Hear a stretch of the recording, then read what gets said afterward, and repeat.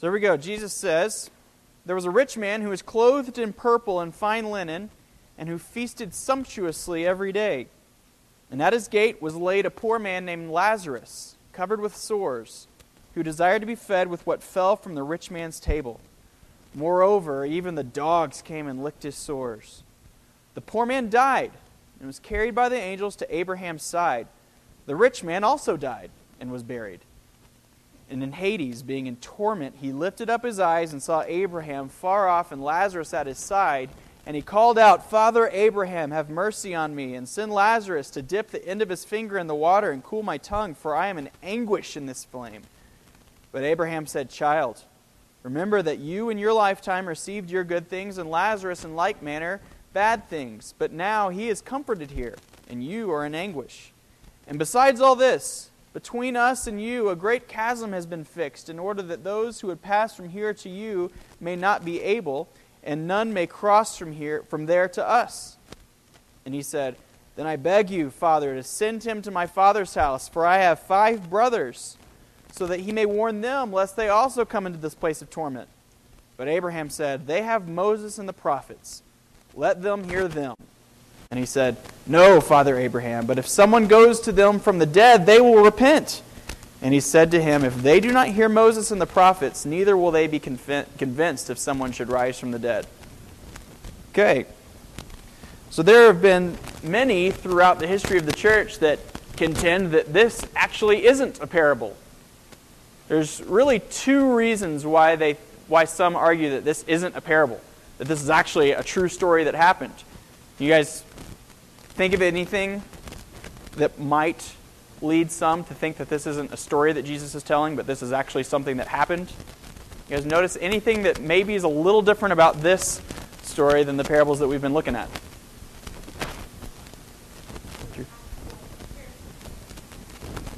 Yeah.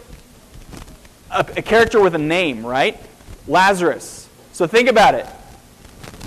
We've got the Good Samaritan. He's anonymous. The Pharisee and the tax collector, these guys aren't named. They're just some guys. We've got the father and his 2 sons, the prodigal son and the older son. And we've got the generous landowner. We've got a sower. We've got all these people are anonymous. They don't actually have names that Jesus gives them. But he gives Lazarus an actual specific name. So there are some that would say that because this isn't a parable. This is something that actually happened. There's also one more thing that is maybe a little bit harder to see. You guys think of anything? Oh, Abraham, right? Well, yeah, he says Abraham is there, and then he says to listen to Moses and the prophets. So yeah, we got more names. One other thing that people will recognize is that in all the other parables we've seen, these are like, remember some people have labeled parables as like everyday occurrences that kind of mirror spiritual realities. Well, in this story, we actually leave the everyday life and go into the spiritual realities. We go into heaven and hell, right? And so there are some that say, since this transcends our everyday life, this isn't just a story that sounds like Jesus made up to kind of give us an analogy of the way things are, but this is actually the way things are. So therefore, this isn't a parable. Those are valid points. I think we'll talk about Lazarus and his name in a little bit. But if this isn't a parable, we've got some pretty big problems with the way we understand heaven and hell. Do people in heaven and hell get to talk to each other? Do all poor people go to heaven and all rich people go to hell? Is that the way it seems? Read one author this week. He said, "The story seems to be saying life is unfair. But never mind. God's going to even things up in the next life, right? Lazarus had a hard time here, and as a result, he's going to enjoy good times in heaven. The rich man had a good life on earth and will therefore automatically spend eternity in hell."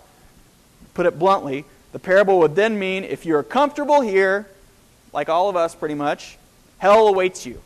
If you're homeless here, heaven is guaranteed. All right? If this is a true story, and this is what Jesus concludes of this true story, then we've got some major questions about heaven and hell and this life and the next. I think if we understand this as a parable, remember what we said about parables? Parables aren't portraits. They aren't perfect pictures of things that we see, but they're analogies, right? So if we think of this as a parable and as an analogy, then I think we can understand it a lot better. And then there's one more thing. Jesus starts his story was, there was a rich man. Did you see what he did in 16:1 when we looked at the dishonest manager? He also said to the disciples, there was a rich man who had a manager. And in 15:11, the parable of the prodigal son, he said, there was a man who had 2 sons. This is a common intro to his parables. He's not saying, let me tell you about this story about this guy maybe in Jerusalem who was rich. No, he's just saying, look, once upon a time, there was a rich man. I'm telling you a parable now. So I'm convinced this is a parable, so that's why we're looking at it today. So, before we really get going at it, look at this. This is in the same chapter. This is pretty much right after our parable of the shrewd manager that we looked at 2 weeks ago, right? So it's coming out of that context. And I wanted to kind of go a little bit further in our text 2 weeks ago with the shrewd manager in verses 10 through 13, but we kind of ran out of time because the movie was so long. But let's read that real quick. This is following the parable of the dishonest or the shrewd manager. In verse 16, he says, one who is faithful in a very little is also faithful in much.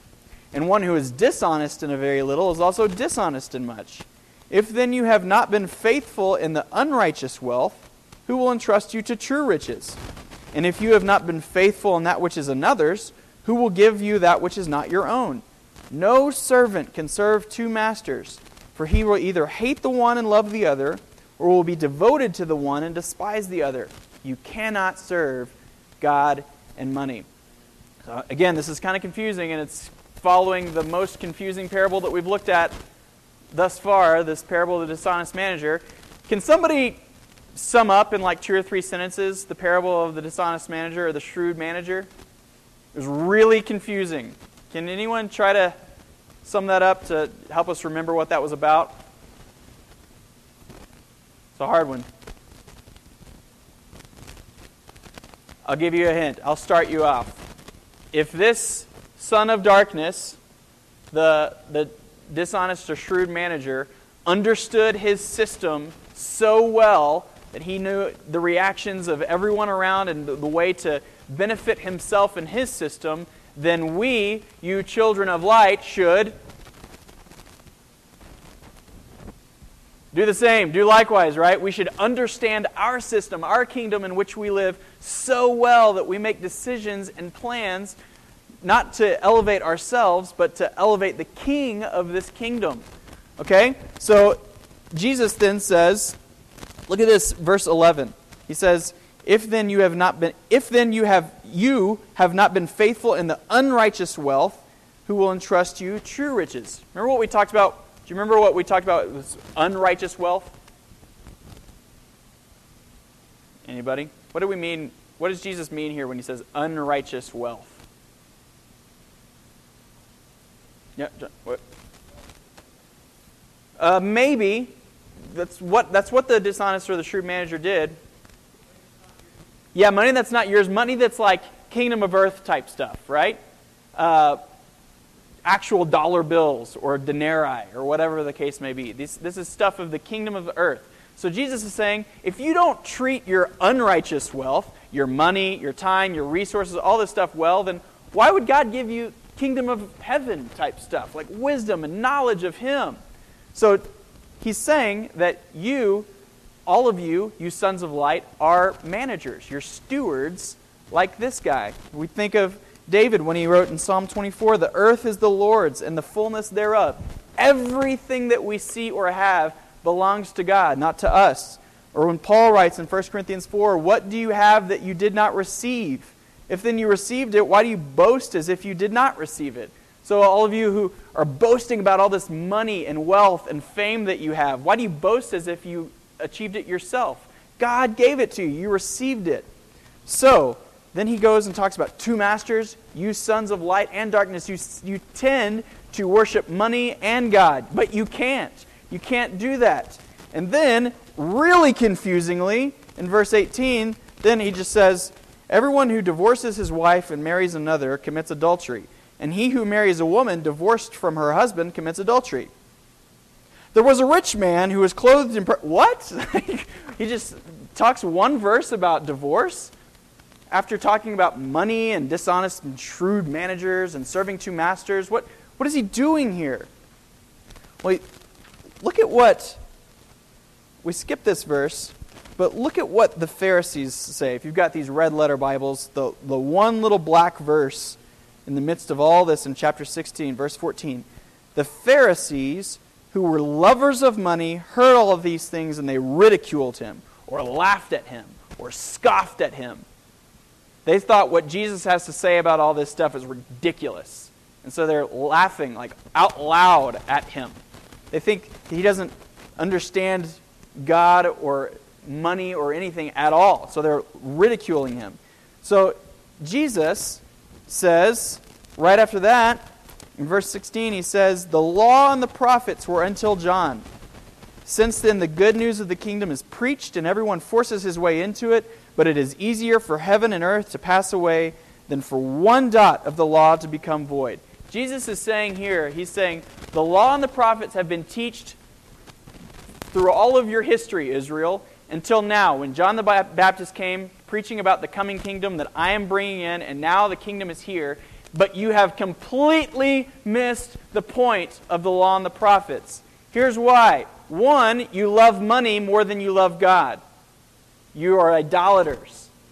You don't worship God, you love money, you worship money. And here's another way I know that you don't understand the law and the prophets, because you divorce your wives just willy-nilly. You don't consider the covenant that you have made to your wife. You hate those around you. You hate your brothers and sisters around you. He's saying you don't worship God. The most clear example of that is that you love money, and you don't love your brothers and sisters. You don't love those around you. You don't love your neighbor. The most clear example of that is that you just divorce.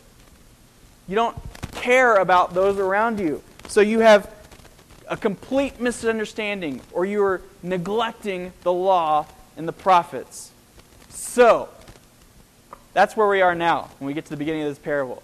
Jesus is saying, you Pharisees, you Israel, you are missing the point. You don't love God and you don't love others. Okay? So, now that we're there was a rich man who was clothed in purple and fine linen, and who feasted sumptuously every day. Let's make a couple observations about this first verse. Verse 19. What do we see here? A couple things. What do you notice? What do you observe? He's rich. Obviously, Jesus says he's rich, but how else do we know that he's rich? Yeah, so purple is a very rare and expensive dye. It comes from like fruits and rocks that are very rare in Lebanon. You have to ship them in, and so when someone is wearing purple in these days, it's a sign that they're very, very wealthy. And he's wearing it, kind of flaunting it, right? I'm rich, I know it, and I want all of you to know it. Okay? What else? Look at these last three words. Sumptuously every day. He feasted sumptuously every day. What's important about this? Maybe not for us in our culture, but in Jewish culture, why is this such a big deal that he's feasting sumptuously every day?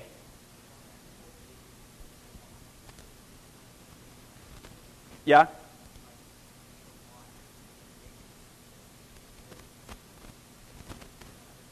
Yeah, so he's neglecting his neighbors, right? Neglecting the poor. It's a very important observation, but there's something else I'm going after here. Yeah, maybe not fast, but he's ignoring the Sabbath, okay? Because if he's feasting sumptuously, if he's having this huge party, then he's making his servants work. He's basically ignoring the law of God here. And I think this is what Jesus is saying. By feasting sumptuously every day, he's not honoring the Sabbath as God has prescribed in the law. So here, again, we have a blatant lawbreaker, one who's disregarding the law and the prophets. So Jesus tells us that in the very first verse here. And then, verse 20 and 21, and at this rich guy's gate was laid a poor man named Lazarus, covered with sores, who desired to be fed with what fell from the rich man's table. Moreover, even the dogs came and licked his sores. So other people cared for this guy Lazarus. How do we know that? Well, other people. How do we know that other people cared for him? They actually came and laid him at the rich man's gate, right? They didn't have resources to provide for this guy because they were poor too, but they brought him daily to the rich man's gate, hoping that the one man in the village who did have the resources to care for him might actually do so. Okay? And then he lies outside of this daily party. I kind of always thought of this as like he's sitting outside the city walls, like in a big medieval city, but he's really this is probably a really small village. He's just kind of sitting outside the fence. And there's this house right here, and he hears the clinking of glasses and the laughing and partying every single day, just longing for the trash, like the carcass of the turkey that your dad carved with just the little tiny bits of meat and fat that are still on the bone. That's what he wanted. He didn't even want like a big nice thing of turkey, right? He just wanted to be able to suck the bone, just a little bit of nutrition, but he doesn't even get that. And then moreover, the dogs, the most unholy, come and lick him. If he's surely unclean by his sores, then he's made even more unclean by the dogs who are licking him.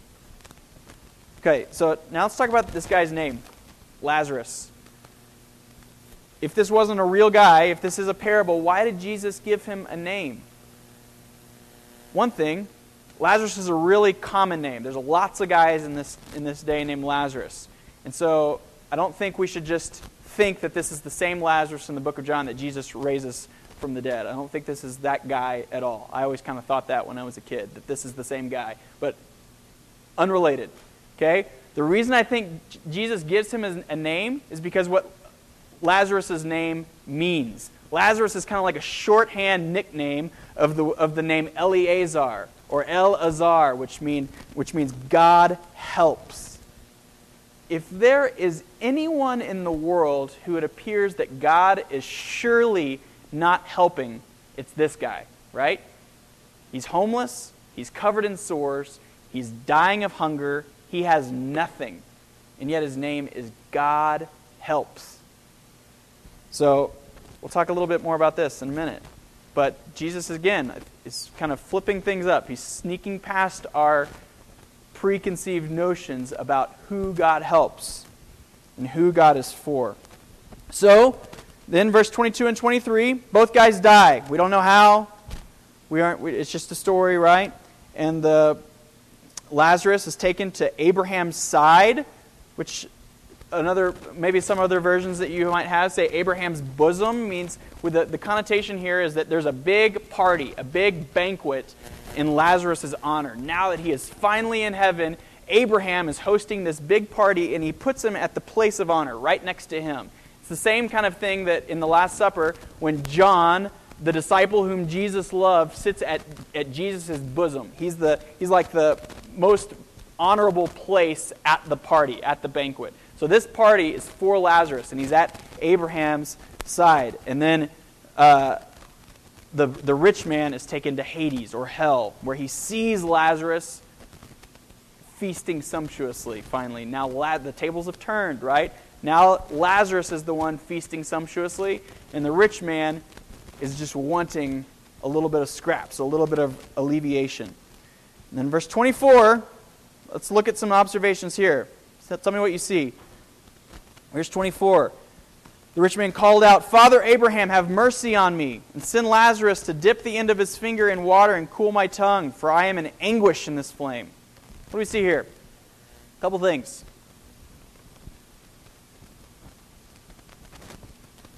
Why does he call him Father Abraham? Yeah, right?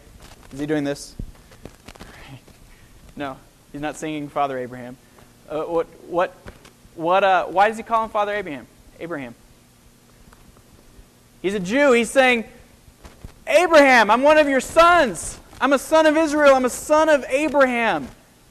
This is completely unexpected. How is this happening? How am I in hell when I'm a Jew? I'm an Israelite. I'm a son of Abraham. Why? How? Wait, what's going on here? Okay, so he's playing the racial card.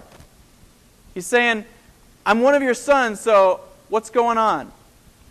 But then, what else? Who does he talk to? He's talking to Abraham, right? Surely we would think, now that he's seen how the tables have turned, and look at this, he knows Lazarus' name. He tells Abraham, he says, send Lazarus. So this guy who was sitting outside of his gate every day, he actually knew his name. Okay? But surely, now that he's seen that Lazarus is the one that's being honored at this banquet, surely since he knows his name, he's going to ask Lazarus' forgiveness, right? He's going to tell him, Lazarus, I'm so sorry that I ignored you, that I neglected you all of those years and let you starve. But no, he doesn't, right? He tells Abraham to basically send him as his errand boy. You see that? He says, send Lazarus to dip the end of his finger in water and cool my tongue. I read an author paraphrasing what he's saying. He's saying to Abraham, hey, now that Lazarus is kind of feeling better, now that he's on the up and up and on his feet, I'd still want a few things from him, right? Given who I am and who he is, being of the servant class, such service is definitely still expected of him. So, Abraham, when you get a chance to actually hurry up about it, send him down here. Send him down here to kind of alleviate my discomfort. Right? He's still making demands. He's in hell, and he's still making demands from Lazarus. This is crazy. But he's still not loving those who aren't a part of his class. He's still neglecting those who are who he thinks is below him. Okay? But then Abraham says something that's kind of confusing. Verses 25 and 26, he says, child, remember that you in your lifetime received your good things, and Lazarus in like manner bad things. But now he is comforted here, and you are in anguish. So this is where some have said what I said at the beginning, right? So it looks as though Abraham is saying, if you're homeless, you're good, you're going to heaven. If you're rich, you're damned. Right? Is this what he's saying? I don't think so. A couple things. I think he's saying that those who appear to be blessed by God, right? Those who are rich, wealthy, have the means to feast sumptuously every day, may not actually be blessed by God. They might just have a bunch of stuff, which may not equate to God's blessing. And those who it is obvious, right? Remember we said, if there is anyone who it appears that God is not helping, if there is anyone who is not blessed by God, maybe those people actually are. Lazarus is the one who God helps. But then also, Jesus says something similar to this elsewhere in the Gospels. Can you think of anything else where Jesus says something about the rich? It's a famous one. Yeah. Yeah. Right. So it's easier for a camel to go through the eye of a needle than the rich man to enter the kingdom of heaven. So what's this about? Why does Jesus say that? He seems to be saying the same thing. Jesus seems to be saying if you're rich, you're not going to heaven. So why does he say that? Drew? That's right. We in 21st century America have need for very little, right? Even when we get sick, we still have doctors, still have the finest medicine in the world. Very few of us have actually been hungry for more than a couple hours, right? So we very, very rarely see ourselves as in need. And my guess is, however rich this man was in this parable, that he had the means to feast sumptuously every day, he is poor compared to us, with the houses and the TVs and the cars and everything else that we have every day. And so I think Jesus is saying when we think of the rich, we tend to think of like Bill Gates and the multi-billionaires, right? But I think when Jesus is talking about the rich, we should think about ourselves, because we are very rich compared to the history of humankind, right? We have need for hardly anything. So, when you have need for hardly anything, what Drew says is right. We don't see our need for God. But yet those who are homeless and hungry and are cold, or whatever needs they may have, they see daily, hour by hour, minute by minute, their need for a God who would help them. The God who helps. So, this is why Jesus is saying it's harder for a rich man, or a camel, to go through the eye of a needle than a rich man to enter the kingdom of heaven, right? Because the rich man doesn't see his need for the gospel. So I think this is the same thing that Abraham is saying here. So he's not saying that because you had bad things, because you had good things in your lifetime, you go to hell. Because Lazarus had bad things in his lifetime, he goes to heaven. Lazarus saw himself, not just because of his name, but he saw himself as one who needed God's help. Okay? But then look at 26. Abraham said, "And besides all this, between us and you, a great chasm, a great canyon has been fixed, in order that you who would pass from here to you may not be able." So Lazarus can't go over to you anymore, "and none may cross from there to us." So you can't come over here with us. This reminds me of the book of Hebrews, when the writer says, "And just as it is appointed for man to die once, and after that comes judgment." I don't know when this phenomenon started in the last 6 to 12 months, but you guys are familiar with YOLO, right? What is YOLO? Yes. What does YOLO mean? You only live once, right? And when do people say YOLO? When they're doing idiotic things, right? Like, hey, we're driving 90 down the highway or on this mountain road, but YOLO, buddy, right? Or we're going to go out and get trashed this weekend, but YOLO, right? You only live once. Yeah? I think what the author of Hebrews and what Abraham is saying in our parable here is it's not YOLO, it's YODO, right? You only die once. You've only got one shot at it, right? This life is all you have got. So you better take it seriously enough, because after you die, the author of Hebrews says, comes judgment. It would be moronic to just go around living your life, what Ryan talked about in our first service here, acting as if God does not see or care about what we do or our sin. You know why? You know why that's moronic? Because YODO, buddy. Right? And that's what this man is experiencing now. He only had one life, and he squandered it in pleasure for himself. He didn't care about the worship of God, and he didn't care about the love of his neighbor, and he's now experiencing the effects of that. Okay? So, it's a major point of this parable, but let's keep looking. 27 and 28. He said, "Then I beg you, Father, Abraham, to send him to my father's house, for I have 5 brothers, so that I may warn them, lest they also come into this place of torment." This seems like a noble thing, right? He's like, hey, my brothers, they need to know about this. They need to know what's going to happen. But again, he's again making demands of Lazarus, again making demands of his errand boy, Lazarus, to go talk to his brothers. But then he doesn't say, hey, send Lazarus to Israel, send Lazarus to the tax collector, to the prostitute, to those who aren't believing, to the Pharisees. He says, send him to the one who is like me, who are my social class. Right? So he's again, it seems like a noble request, but he's again neglecting his neighbor. But then Abraham says to him, he says, no.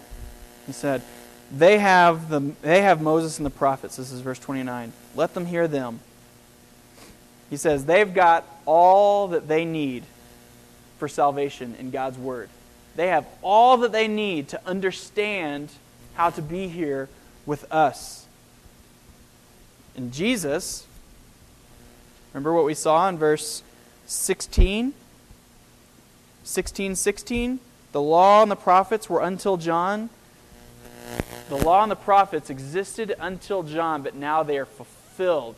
They are swallowed up into me. So now he seems to be saying, you've got me. All that you need is in me. So trust and believe in me. And then the rich man does something really incredible. What's kind of incredible about verse 30? Or audacious about verse 30? Should we read it? No, Father Abraham, but if someone goes to them from the dead, they will repent. He's still correcting Abraham. Like the father of Israel, he's correcting him. Making demands of his errand boy Lazarus and correcting Abraham. Who does this guy think he is? This guy is unbelievable. He says if they'll see a ghost, they'll repent, right? Just send a ghost to them and they'll repent. And Abraham says, you know what? No, they won't. They really, really won't. I'm reminded of Israel. You guys ever think this? I tend to think this. I think if God would come out of the clouds, in Monty Python and the Holy Grail, right? And spoke to me, then I would never doubt again. I would do whatever he would ask of me and I would believe without doubting ever again, right? But you know what? Abraham says here, just look at the history of Israel. They had a Red Sea parted, a pillar of smoke and fire. You've got fire coming down with Elijah and consuming the altar of bulls. God has shown himself powerful and mighty and miraculous all throughout Israel's history, and yet they still do not believe. Abraham is saying here that, you know what? They won't believe if they see a ghost.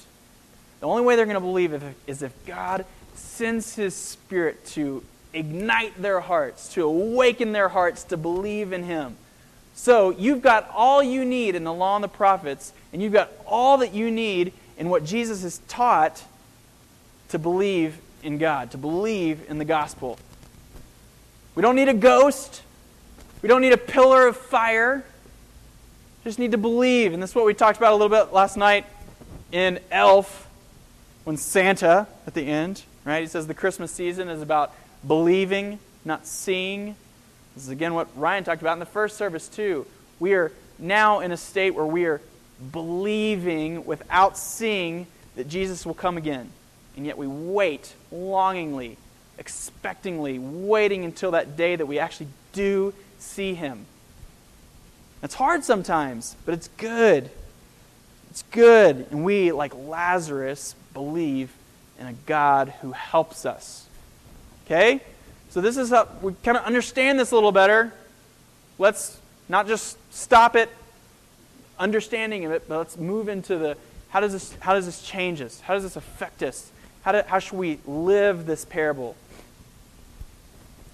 First thing, I think, we see we need to understand the law and the prophets. How does Jesus sum up the law and the prophets? Remember what He says? 2 things.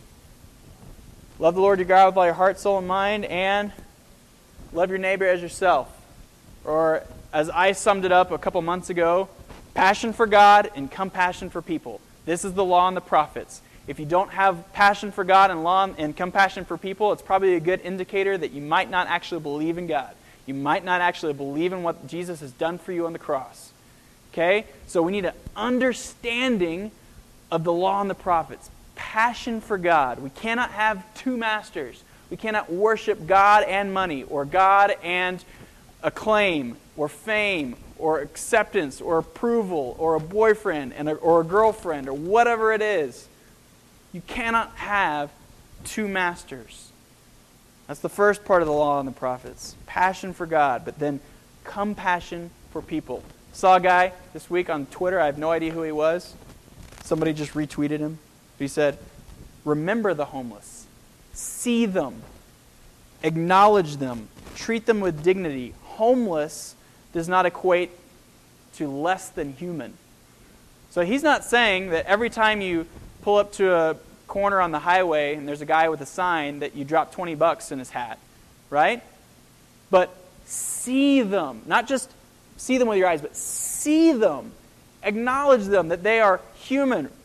The rich man does not see or acknowledge Lazarus, right? He saw him, he actually knew his name, but he didn't see him. He's in hell, and he's still making demands of Lazarus. He doesn't acknowledge him as human. He sees him as less than human, one that shouldn't be treated with dignity. So, how do we do this? Again, I don't think it's $20 every time you see a homeless person, right? But there's a group of students at UT when I was a student. Every Wednesday, Austin, for some reason, is like a mecca for the homeless. And the main drag through the university campus, there's just hundreds of guys and girls just sitting outside on the sidewalk. And most of the time, they get ignored, right? And so there's a group of students who would go every Wednesday and introduce themselves and take them inside to Jack in the Box or McDonald's or whatever it is, buy them lunch, and just listen to their story. When we completely dismiss the homeless or people who are less fortunate than ourselves as lazy or as surely they're drug addicts or whatever else, we're completely ignoring the fact that they got there for some reason. And it may be true that they're lazy and that they're a drug addict, but something happened in their past that got them there where they are. How about we listen to that story, that we might love them compassionately? I don't know if you saw this viral picture that's going around Facebook and the internet this week, this New York Police Department officer. Did you guys see this? A week or two ago, there's this homeless man sitting outside on the sidewalk in New York City with no shoes, no socks, and the police officer goes into the Skechers store where this homeless man was sitting outside of, and buys him a pair of boots, a pair of $100 boots. And no one would have known that this happened at all had there not been a tourist from Arizona with her iPhone taking a picture. And now we praise this guy as a hero. He's a New York cop that's defying all the New York PD stereotypes, right? But he didn't do this to get fame, right? He was just showing compassion. He used his own resources, his own time and money to actually care for the guy. And he didn't just drop the bag, right? The picture that we saw on Facebook, he's kneeling down, getting on his level and showing actual compassion, right? And the only reason that we can do that with our resources and show compassion is if we see ourselves as a steward, as a manager, like our parable 2 weeks ago. That everything that we have is God's, and He's given it to us to steward well, to manage well. Nothing that you have is yours. The rich man in our parable here only used his stuff for himself. He didn't see his stuff as God's stuff, that God has temporarily allowed him to use for kingdom purposes. He saw his stuff as his stuff that he could use for his own kingdom purposes. Right? So we need a radical reorientation of how we see our stuff. It's not yours, it is God's that He has given you to manage well. And then again, what Jesus said earlier in chapter 16, He says that if you have not been faithful in unrighteous wealth, who will entrust you to the true riches? If you don't manage or steward the kingdom of earth stuff, why do you think God is going to give to you kingdom of heaven stuff? And kingdom of heaven stuff is knowledge of Him, understanding of Him, actual passion for Him. Paul writes that in 1 Corinthians 2 that God reveals the things of Himself to us. We don't just stumble upon them by ourselves. God reveals those things to us. And He only reveals those things to us when we show ourselves to steward the kingdom of earth stuff well. Okay? So, we have to see ourselves as needy. We are the richest people in the history of the earth. So we have to see ourselves as needy first before we can actually show compassion towards people. And then the last thing, the Word of God is enough. We tend to want signs, right? Maybe not even God showing Himself in the clouds, but an easy life, a blessed life, a big house, approval, whatever that is. You don't need those things. God has given himself to us in his word. And that story, this story, is amazing and is all we need for belief and salvation in God. We didn't have a video today for our modern parables, but I want to show you all one thing. It's a quick 3-minute YouTube video. This is actually a kind of a commercial for this church children's curriculum called the Gospel Project. We don't use it, but this is an amazing 3-minute summary of this, of the law and the prophets, and how the law and the prophets culminate and are fulfilled in Jesus. This story, and the story that we're about to watch, is enough. It is all we need for belief and salvation in Jesus. So pray, I beg of you to believe it, to not worship two masters any longer, but to worship God, to have passion for him, and to have compassion for others. You guys talk about that in our small groups. If you have questions about what it means to repent and believe and worship him, ask your leaders. Come to us after. Come to us throughout the week. It's our greatest desire for you not to be good kids and to finish high school well and get to a good college, but I think I can speak for your parents in saying that our greatest longing for you is to be captivated by God through what he has done for you on the cross, and for you to worship him and him only, to have passion for him and compassion for people. So pray for you guys daily and weekly that might happen. So watch this. Be enamored by this story that God has told us